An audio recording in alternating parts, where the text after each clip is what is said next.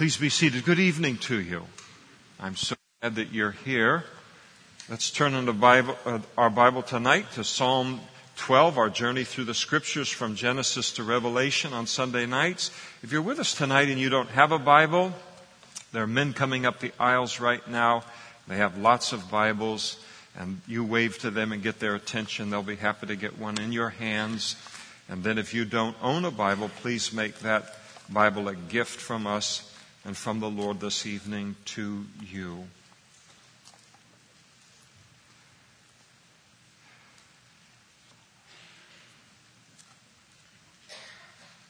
Psalm 12, verse 1, David cries out, "Help, Lord, for the godly man ceases, for the faithful disappear from among the sons of men." There are some who ascribe Psalm 12, and I wouldn't be surprised at all if it isn't the truth, ascribe it to that season in David's life. It's fascinating. David wrote these Psalms all through the very beginning as kind of a very young man, and before he became the king of Israel, and then many of the Psalms long after he had been king for long decades and years. And this one seems to have come out of maybe an incident in his life having to do with a man by the name of Doeg the Edomite. Do not name your sons Doeg the Edomite. He's one of the worst people in the whole Bible. David was very early. He wasn't yet king. He was a servant to the first king of Israel by the name of Saul. Saul became very jealous of God's anointing upon David, his favor with the people. Ultimately, David was forced to flee Saul for his life.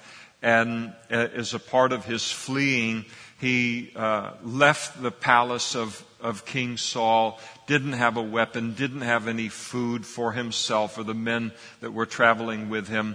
And he went to where the high priest Ahimelech was with the other priests. And as he went to see them, he asked them for food. Ahimelech says, "I don't have any food except for the showbread that's been offered to the Lord. And if you and your men are ceremonially clean, I will give that to you. And in terms of a weapon, David, I don't have any weapon to give to you except the sword that has been kept here that you used and stripped Goliath of when you killed Goliath." And David said, "Well, there's no sword like it. I will take that." And what Ahimelech did not realize is that David was on the lam. He was fleeing from Saul. And by giving these items of food and this weapon to David, there was the possibility that it could be misunderstood as him supporting David in Saul's paranoia of supporting David and kind of being against King Saul. But Ahimelech and all of his family, the priests, were completely innocent in all of it. Then later on, this man by the name of Doeg the Edomite, he had overheard this entire conversation, witnessed it, and King Saul gathered together the people of the land in that area and said, "Why do you guys love David more than you love me? And somebody is a spy for David here in our midst." And in order to kind of curry the favor of King Saul, Doeg the Edomite said, "I know that the high priest Ahimelech gave a sword and food to David, and he didn't give the circumstances with which they were given to him, and it made it sound like Ahimelech was supporting David in kind of a revolt against King Saul." And King Saul ordered Ahimelech and all of the priests and their families to be gathered to him. They came. It was an edict of the king. They had to do it. And the King Saul ordered Doeg the Edomite to kill every one of the priests. 70. I don't know what it is to kill a single human being with a weapon in my hand where they bleed out in front of you. But to be a man like that and to know that these 70 men are completely innocent and they represent God before the nation, and he hacked all 70 of them to pieces. And word then came to David, what it is that had happened there, and his heart was broken over the fact that what he had received from them resulted in this, and he really rued the words of Doeg the Edomite, this terrible thing that he had said to King Saul, that what he left out of what he communicated to King Saul completely misrepresented the situation and made it appear as something that it wasn't, really a lie. And so David here, as he hears about it, help, Lord, for the godly man ceases, for the faithful disappear from among the sons of men. And this is something you would write when you hear about the death of 70 priests at the hand of a man who is less than an animal. And so this psalm might very well have come out of that. And he begins to speak then, as he thinks about this, he begins to think about the speech of wicked men. He said they speak idly with his neighbor. And the word idly can be translated just as easily destructive. Their speech is destructive, and Doeg's really was. With flattering lips and a double heart they speak. They speak in order to gain favor with people. They use flattery in order to get people to join them in their wickedness. They have a double heart. In other words, they say one thing to your face, but their heart is someplace else. He declared, may the Lord cut off all flattering lips and the tongue which speaks proud things, or the tongue which boasts. And so the mouth of the wicked is a boasting mouth. I hate this thing that's become so common in our culture, trash talking. And I don't know, I was raised in a time in the United States where it went on in athletics, but to me it was always just a very uncool thing to do. I liked what the old 49ers were under Bill Walsh, and that is when you scored a touchdown, act like you've done it before. Act like you expected to score a touchdown on that drive. There's something cool about that, is in my mind, and not this whole thing where you're going to do some chicken dance in front of them and throw it up in their face or trash talk on the court. But this thing has become, it's moved into entertainment. It's moved in from there, as it always does, into the culture, the boasting, the trash talking, this kind of thing.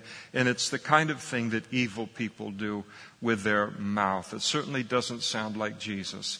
And who have said, with our tongue we will prevail. Our ways, our ideas will prevail. Their pride. Our lips are our own. Who is Lord of us? We're going to say whatever we want, and nobody can stop us. And then David writes and says, for the oppression of the poor, for the sighing of the needy, now I will arise, says the Lord. I will set him in the safety for which he yearns. And so David has the confidence that God will alleviate the oppression and the sighing of the poor and the needy, being oppressed by the wicked man and being afflicted by the wicked man's tongue. And so he knew that God wouldn't allow the wicked to ultimately prevail over the righteous, who were in a very precarious place at this time in the history of the nation of Israel. And then in contrast to the words of men, isn't there a wonderful contrast between the words of men and the words of God? He then describes the words of God. The words of the Lord are pure words. Do you like that word, pure? The Word of God is so pure, it washes us. That's why Paul talked about the Word of God, the washing by the water of the Word. Something's got to be pure to wash us. The Word of God, unlike the word of man, the Word of God will never defile us for having heard it or read it. Have you ever read the Bible and been defiled by it? Never. Never. Every time we read the Bible, purity is introduced into our life. There's never a regret. There are many conversations that I wish I'd never heard, that I never came into the eye gate, never came into the ear gate. I've never spent a moment in the Word of God that I've regretted or that has made me impure as a result of that. The words of the Lord are like silver tried in a furnace of the earth, purified 7 times. And so the Word of God, speaking of that purity, 7 in the Bible is the number of completion or the number of perfection. There are 7 days in a week, 7 colors in the rainbow. So when he talks here about the Word of God being purified 7 times, it means that it's been perfectly pured, perfectly pure. It's been tested and found to be absolutely pure as silver that's been tried, heated up 7 times with the dross taken off. By the time you did that, that was a Hebrew way of saying that something was absolutely perfectly pure. And as he speaks here concerning the Word of God, purified 7 times, it has been tried in the furnace of the earth. The great thing about the Word of God is as we read it and as we obey it, we are obeying something that's tried and true. The world out here, the world every day, they've got a new thing. This is where, this fad now is where life and meaning is found. And then this thing over here, you do this and everything is this cycle of moving from one crazy fad to the other, one disappointment to another, after another. And the Word of God, you look at it for generations all the way through of God's people as they have simply absorbed the Word of God, obeyed the Word of God.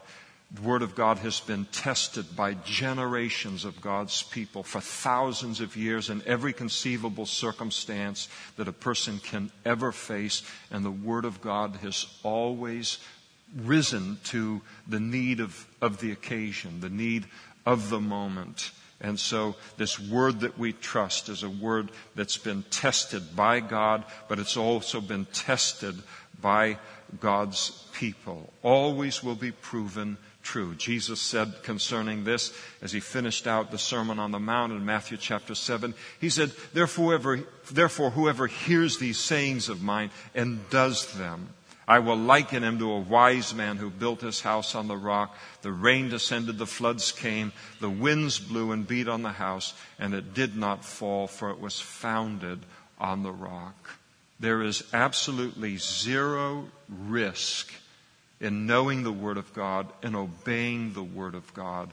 I hope each of us as Christians has 1, 2, 3 people that are older than us, maybe in the Lord, or that we've had that in our life. Some of them have gone on to be with the Lord. I've had them in my life where I've been able to look at them and say, all the way through 60 years, 70 years, 80 years, 90 years in walking with the Lord, and their life, all it did was just prove the truthfulness of the Word of God and the wisdom of the Word of God.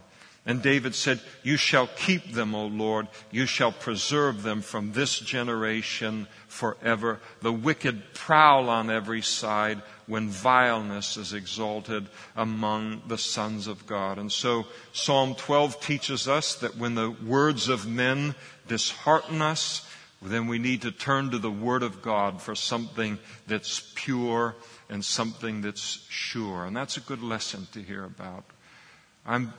All of us are going to be frequently disheartened by the words of men, whether it's a family member, whether it's in a workplace, whether it's watching a newscast, whether it's a text that comes in or an email that comes in or a phone call that comes in. Very, very often, some communication that is made will dishearten us, the words of men. We say, what's the solution to it?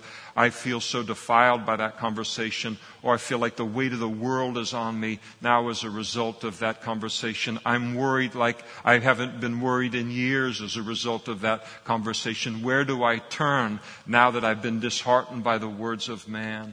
Always to the book, always to the Word of God, and there we'll find something that is pure and sure in our lives that will again cleanse away the effect of the disheartening and oftentimes defiling words of men. Psalm 13 is a psalm for the impatient. Let me just see how many there might just be. God's giving me names. Hold on a second. No, there's too many to say. Okay. But notice in Psalm 13, verse 1, How long, O Lord? How many of you recognize it? God's taking way too long to do what anybody could see needs to be done and done right now. So how long, O Lord, will you forget me forever? So David feels forgotten in this trial that he's in. How long, so it's repeated, will you hide your face from me? Lord, I can't feel you and what I'm in the middle of. And that's what he's feeling. I'm not feeling your favor in the middle of this situation, this trial that I'm in. Then he repeats it a third time. How long shall I take counsel from my soul? God, you've gone silent on me. I'm in the middle of this great trial. And the only counselor I'm left with is me. That's a terrible thing. It's never true. If God is silent at the moment, it's just simply because He doesn't have anything to say at the moment. Or oftentimes, what we need to do is, at a time like that, is to go back to what He told us last. I like God to keep repeating Himself all of the time. Reassure me of what it is that He's already said 100 times to me. But oftentimes where God is silent to us at the moment, we say, oh, He's perfectly silent. He's not speaking to me. No, He's already said it, and He doesn't have anything else to say. To add to it, what He said last is what is still holding us, and we should hold on to in this situation. And that's a good thing to realize. Go back to Bethel. Go back to where we heard God last, and then hold on to that until He says something else to us. And so here he is, how long? And it seems to David here, he says, how long will my enemy be exalted over me? Lord, every moment that you delay, my enemy is strengthening himself, and he has this feeling, God, you are losing valuable time. I mean, those of us who are impatient, we understand all the emotion of this psalm. Have you noticed that my voice has gone up when we got into this psalm? I recognize it 100%. I'm a type A. Sometimes people think I don't come off as a type A.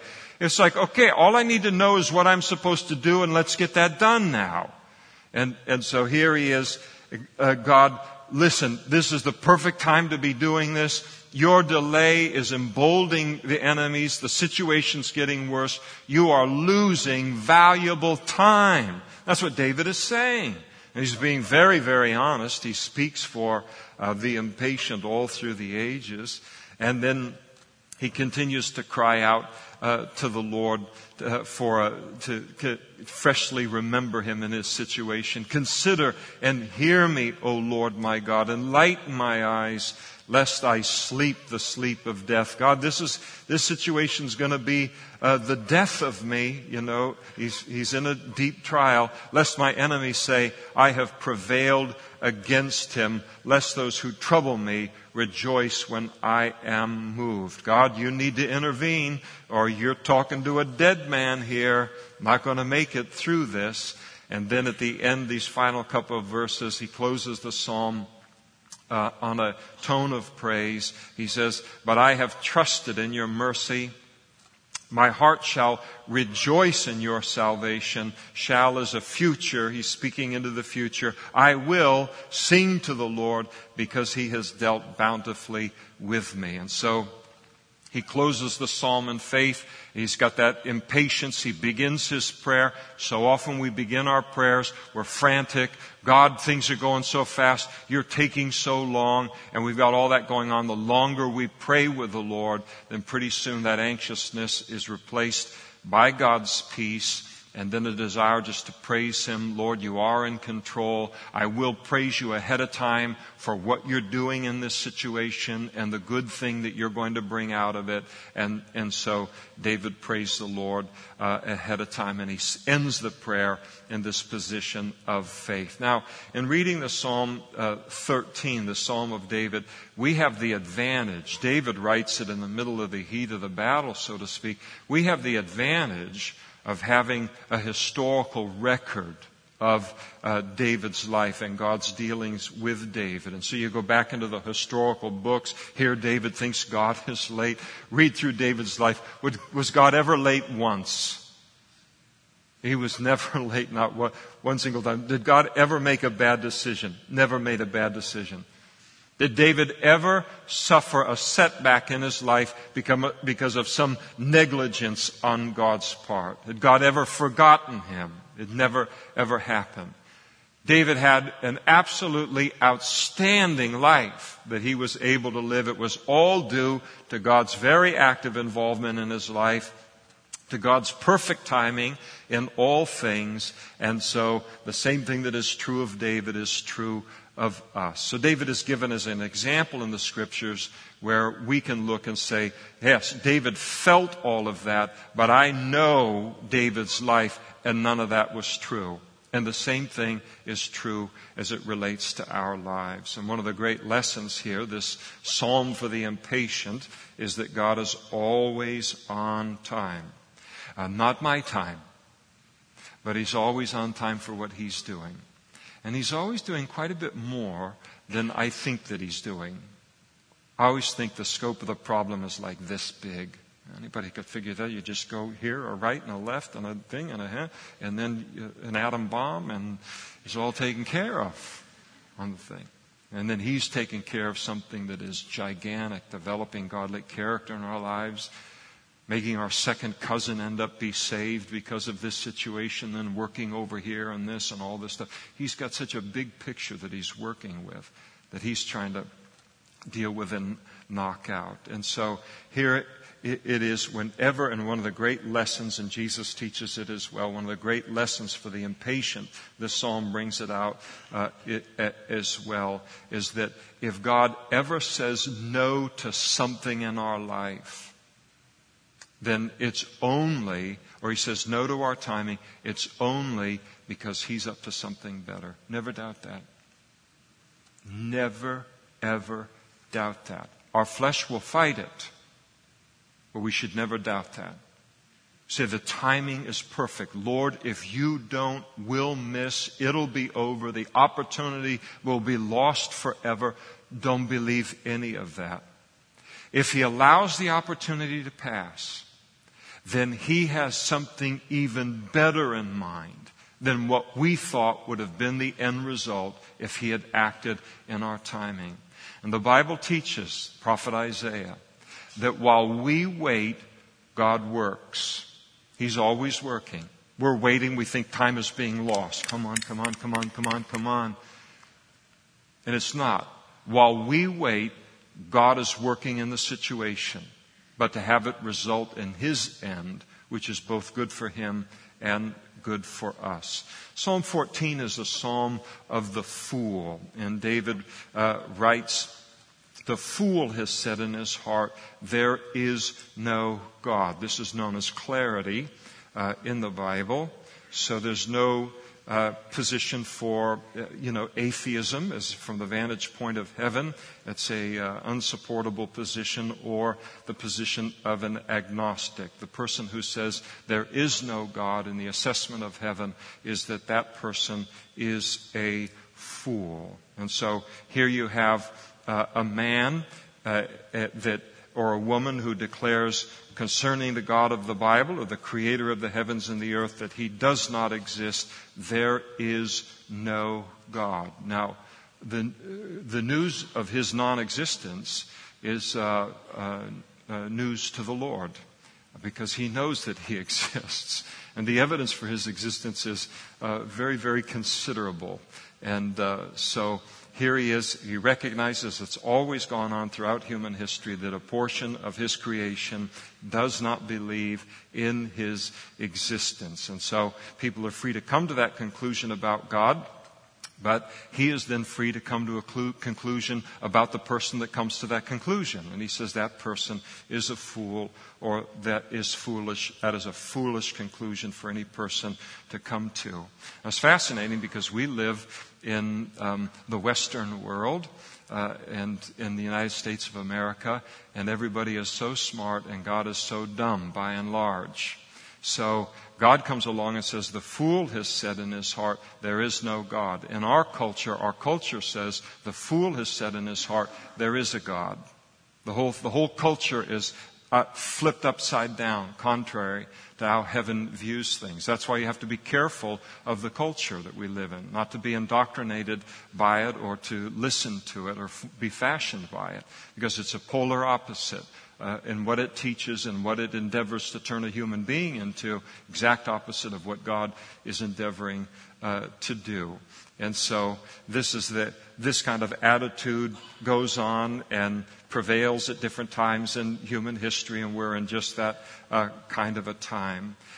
Some of the evidences for why it's foolish to believe that there is no God. Number one is in the light of creation. We talked about some of this morning, that the creation out there, the heavens and the earth, that the creation speaks of a creator always. I have a little stopwatch right here. And there is a creator behind this creation. And again, what is true of everything in life, we understand there's a creator behind the creation. We are to understand that to be true of the universe and the world that we live in. That this did not just happen, that there is a creator behind this creation. And then there's the argument of design. That anywhere you see design in the world, that there is a designer behind that design. I love to go to museums. I never get to go to a museum and have enough time to be in there to see everything that I want. But there's certain things that I do like, paintings that I like to see in museums. And when you turn the corner and you come in the room and there's maybe 20 of them in the room, maybe 5 of them in the room, depending on the size of the room. And I'll do a quick look. I'm going to look at all of them before I get out of the room, but a quick look for what just catches my eye immediately, and I head over to it. And when a painting really catches my eye, I don't get down before the painting and worship it and all. What I do is I look at that painting and then I look down into the lower right-hand corner. Who painted this masterpiece? Because behind all design, there is a designer. And the creator is always greater than his creation, and the designer is always greater than his design. And so it is foolish in the light of creation and design to believe that there isn't a God. There is also the evidence of conscience, as Paul wrote in Romans chapter 2, the fact that each and every one of us is born with a conscience. And that a conscience we have a universal sense of right and wrong that is across all of mankind, no matter where you find them, in whatever country or whatever nation. In every country, there are certain things that are always right and certain things that are always wrong. Stealing is always wrong. Murder is always wrong. Robbery is always wrong. The opposite of it's always right. The interesting thing about our conscience is that nobody lives up to the level of our conscience, which tells us that our conscience does not have its origin in us, but that it has its origin in someone who is higher than us. And as Paul argues, our conscience speaks to us every single day of the fact that we were once created something superior to what we are now, but we have fallen from that. Sometimes you see, maybe you'll be on a blog or something like this, and there's the big discussion is going on. One of the things that, say, an atheist or an agnostic gets a little uptight about related to Christians is where a Christian might say, or any religious person really might say, but a Christian might say that you can't have a morality apart from God. People will not be moral apart from God. And they will argue and say, what do you mean? I mean, you can be moral apart from God, and they will lay out their case. And typically when they lay out their case for morality in people, independent of a belief in God, they are describing conscience. They are describing a God-given conscience that they possess, given them from God, but the God that they do not accept or believe in. And so even the argument that I can be a relatively moral person independent of a belief in God is someone who hasn't taken enough time to think about where in the world did I get this conscience from that is the source of my morality. So God says if anybody's going to stop and think for just a little while, it all rolls back to understanding that there is a God behind all of this. It's interesting. I was talking with one of the brothers in the church today. I'm going to mutilate the story, and I make every story whatever I want it to be. So just know that ahead of time. But he was talking about a doctor that he had been in contact with, a very brilliant man, and he had studied medicine in Russia. And the brother had asked him, well, have you always been a Christian your whole life? Oh, no, I haven't been a Christian my whole life. Well, what happened? He said, I was in my third year of medical school, and he said, I was looking at a piece of DNA under a microscope, and I suddenly realized there has to be a God. Now that is a man who is being honest about the evidence that God puts before every human being, whether by the naked eye or the telescope or the microscope. It all communicates the existence of God. And then the fourth great thing of the four great things that speak of the existence of God is the Word of God. No wonder why the devil wants to keep the Word of God away from people. There is nothing that provides so satisfying an explanation for the world that we live in except for this Bible. How did we get here? Why are we here? What's the meaning and the purpose of life? Why do we die? Why are we the way that we are? What happens after death? These questions, all of them answered specifically by the Bible. And so the Word of God itself, a testament. Sometimes people say, man wrote it. I say, you show me the man that can write this book. I'll buy him lunch. And I'm a Scot. No, you can't know this book. You can't read this book and say a man wrote this book. I don't care how elevated your view of mankind is. You can't. The book itself is a witness, not only in the questions that it answers, but in the questions that it's willing to address.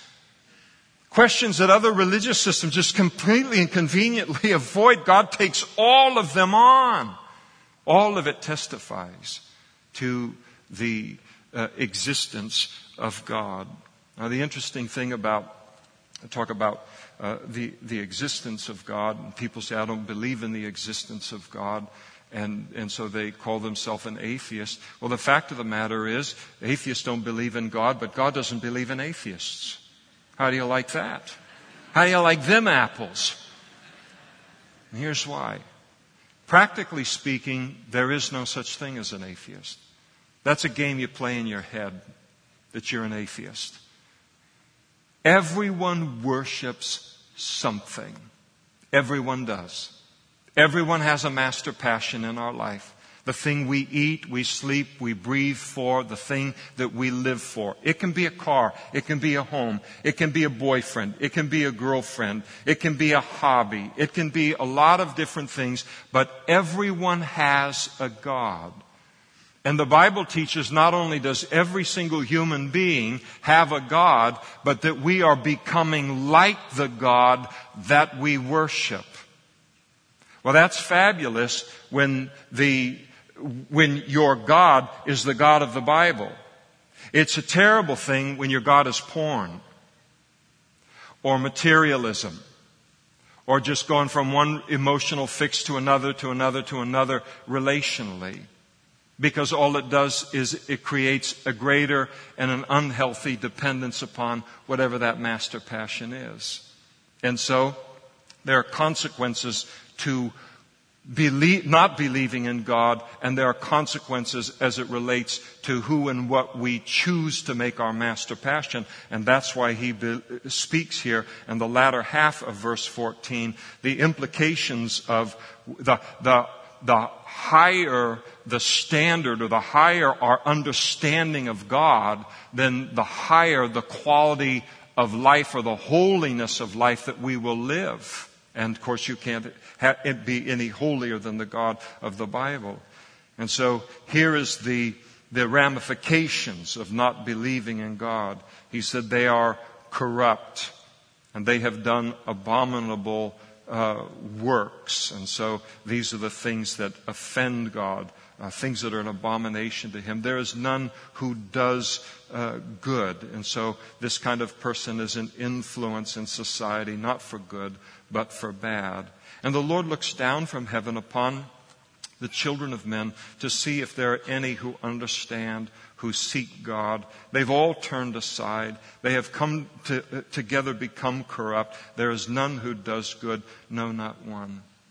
You show me a great civilization, or a great and powerful nation in the history of the world that became godless, and that nation becomes a threat historically to its own people and a threat to the whole wide world, because there's something about us realizing that one day we will have to answer to one who is greater than us, that keeps us in a place of safety in terms of our activities, even if we don't trust in Christ for salvation. You throw God out of the mix, out of the human experience, and people will go down and down and down and down until we're living worse than animals. Any of you that know anything about history, it's repeated over and over again. Have all the workers of iniquity no knowledge, who eat up my people as they eat bread and do not call on the Lord. So this failure to believe in God, this atheism, it ultimately leads to a persecution of the righteous and of the godly. There they are in great fear, for God is with the generation of the righteous. You shame the counsel of the poor, but the Lord is his refuge. And so you see in a country or a nation where that is godless, you see the first abuses that start to take place is the taking advantage of the poor and of the powerless. Oh, that the salvation of Israel would come out of Zion. And so David cries out in the midst of all of this for the coming of the Messiah, the establishment of his kingdom upon the earth, when there'll be no atheists during the 1,000-year reign of Christ, because he'll be right there for everybody to see. I don't believe he exists. Bonk, rod of iron. Boom, right on the head. I exist. So he's going to rule with a rod of iron. And so, oh, that the salvation of Israel would come out of Zion. And when the Lord brings back the captivity of his people, let Jacob rejoice and Israel be glad. And so David's psalm about the atheist and his prayer for the day that when all of that, the ungodly and that view, will be brought to an end. And then chapter 15 speaks about the God who may abide, or the person who may abide with God. Lord, who may abide in your tabernacle, who may dwell in your holy hill? And so David is basically asking the question of God, and God is kind enough to answer the question. He says, Lord, who can abide in your temple? Who can dwell in your holy hill? The holy hill speaking of Mount Zion, the city of David, or Jerusalem. And the tabernacle of the tent of meeting was there. It represented the dwelling of God, the house of God among his people. And the word abide carries the idea of settling in and making yourself at home for a while. And the word dwell, it carries the same kind of an idea of settling down, spending a long time somewhere. And so David is asking the Lord, Lord, who do you like to have come to your house? What kind of company do you like when your people gather at your tabernacle and later at your temple? Today we would say, Lord, what kind of person allows you to be the most comfortable when they come in to a church service? And what allows that service to be enjoyable for you? And so, Lord, who do you like to have come over to your house? What kind of guests do you like to have settle in and stay for a long time? Who do you like to hang around with? Who are you comfortable with in your home? And who is it that when they come into your house, their presence makes it a blessing for you? And Those are the questions of the true worshiper of God. A person who comes in, let's say into a church service like this, any church service, comes in, and when they come in to meet with God in a church service like this, their concern is not just that God would bless them, as important as that is, and we all want that, but there is the recognition that this service isn't all about me and isn't even supremely about me. I've come into God's house. And so the true worshiper looks and says, yes, I need to be blessed and I want to be blessed. But I want to be the kind of person that comes into a service like this that makes this service a blessing to the Lord. Now, he's not talking about the unsaved or that kind of thing where somebody walks in and they don't know anything about God and they have said half a dozen swear words to the person that handed them the bulletin when they come in. God's not talking about that kind of person. He's talking about those of us who know better, those of us who've walked with the Lord for a while. And there's that recognition. God, when I come to church today, my greatest concern is that you will thoroughly enjoy yourself and that you will enjoy my company in that place. And you say, well, that's kind of forward to think that God could enjoy my company, but He can, and He wants to. So there's a concern that the Lord would enjoy Himself. The whole Christian culture, even the culture that we live in, is so selfish. I, me, my. We don't even talk. Everything's a self this and I, me, and my, and me, and this, and all of that. And we used to talk about it in the old days. You used to call people selfish. It was like a derogatory term. Now I think they make T-shirts and stuff like that. I'm selfish. And it's a happy kind of assessment, apparently, in life. And so the culture is so self-focused that it invades then the church.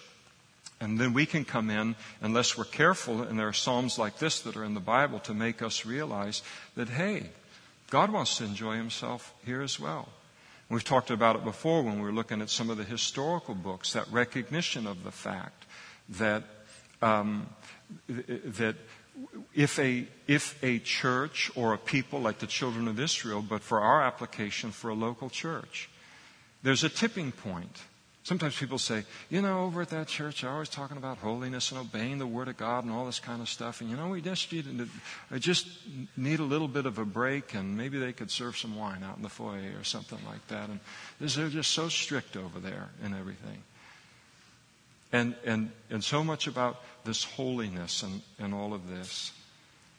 But there needs to be that recognition but there's a tipping point related to our lives. There can come a place where there's so much unholiness in a congregation that God can just look at it and say, as He would look at all of our hearts, and He would just look and say, I can't enjoy myself there anymore.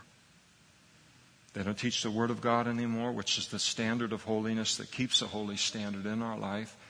And now they're just living like everybody else that's out there in the world.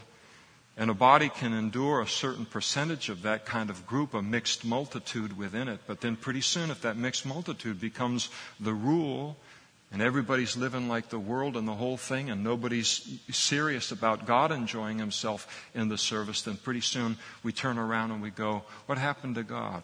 When did you notice He was missing? I started noticing about 6 months ago. When did you notice? It was about 8 months ago. When did you notice? About 3 months ago I noticed that He just kind of lifted off the place. And that's what happens. He just takes His glory someplace else, to where people are not just concerned about ourselves, but we're concerned that He will enjoy Himself in the service as well, and that He would be blessed. And so this is the kind of thing that was a concern for David, and I know it's our concern as well.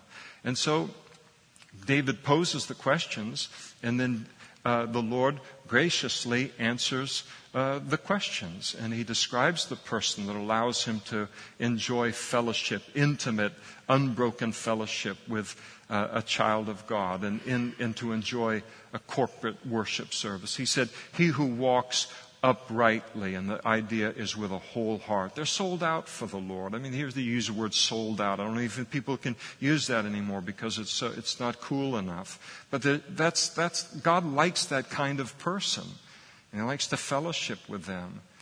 And they work righteousness. In other words, they walk the talk, and speaks the truth in his heart. And so he doesn't have this two things where he's saying one thing and then believing something else in his heart. No hypocrisy. He who does not backbite with his tongue. So destroying people, during the week and all with the tongue, and then coming into the room and then lifting praises up to the Lord. The Lord just goes, "Ugh." Like James says, you've got bitter water and sweet water coming out of the same mouth, and it shouldn't be so. And it just ruins it, for the Lord. So this tongue is used one way during the week, and then another way at the tabernacle of the church service, and God says it ruins all of it for me. Nor does evil to his neighbor. He's a good neighbor. God says, I like hanging around with those kind of people. Nor does he take up a reproach against his friend. He doesn't slander his friends. In whose eyes a vile person is despised. In other words, he says, I like to hang out with people that despise vileness. In other words, they got a strong sense of right and wrong, and they really strongly reject the ways of the wicked. We think, there's a fanatic. They're crazy. I mean, don't they know the times have changed? You just have to accept that everybody does this, everybody watches that, everybody listens to this. No, they don't. And God says, I like that. They strongly reject the ways of the wicked. He says, I like that in people that settle down and make themselves at home in my house. But he honors those who fear the Lord. He's the kind of person that if someone's being persecuted for their faith in Christ, that person won't stand alone when there's one of these kind of Christians around. Say, boy, I hope they never find out I'm a Christian and they do that to me. That person gets up and walks right over and stands next to that Christian that's being persecuted. So you'll persecute both of us the same way if this is how you're going to treat him. I don't know how many of you, well, I better not bring that up. It's a good illustration. I'm not stopping from saying something too terrible, but I don't want to recommend it. But that's the kind of person that honors those who fear the Lord. He who swears to his own hurt and doesn't change, he's a man of his word. He who does not put out his money out at usury or lend money to the poor, the powerless. Here's somebody, a neighbor that lost their whole crop, not because of laziness or something like that, just the circumstances, needs to borrow money for seed. They wouldn't then lend him the money for usury to kind of break his back and make him dependent upon him. He would give him the kind of money, loan it to him without any interest so he could get back on his feet, so he doesn't take advantage of the poor or of the powerless. It is so important for us to recognize the heart of God toward the poor from one end of this book to the other. And I'm talking about the working poor, or those that are poor not because of laziness on their part. You weren't lazy in the ancient world. You starved to death if you were lazy. That's just how it worked. There was no social kind of net under everyone.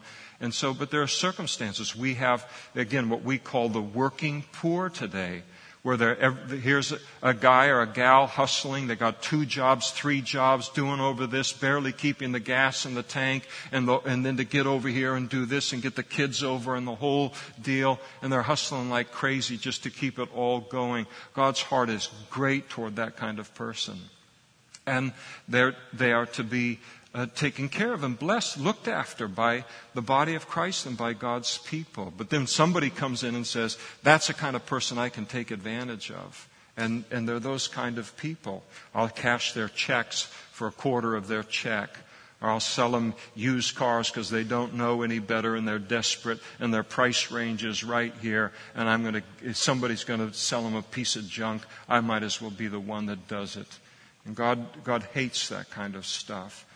And so he does not put out his money at usury, nor does he take a bribe against the innocent. And he's incorruptible in terms of a bribe, and he can't be bought. He doesn't have a price. And he who does these things shall never be moved. In other words, God says, not only is this kind of life that's described in verses 2 through 5.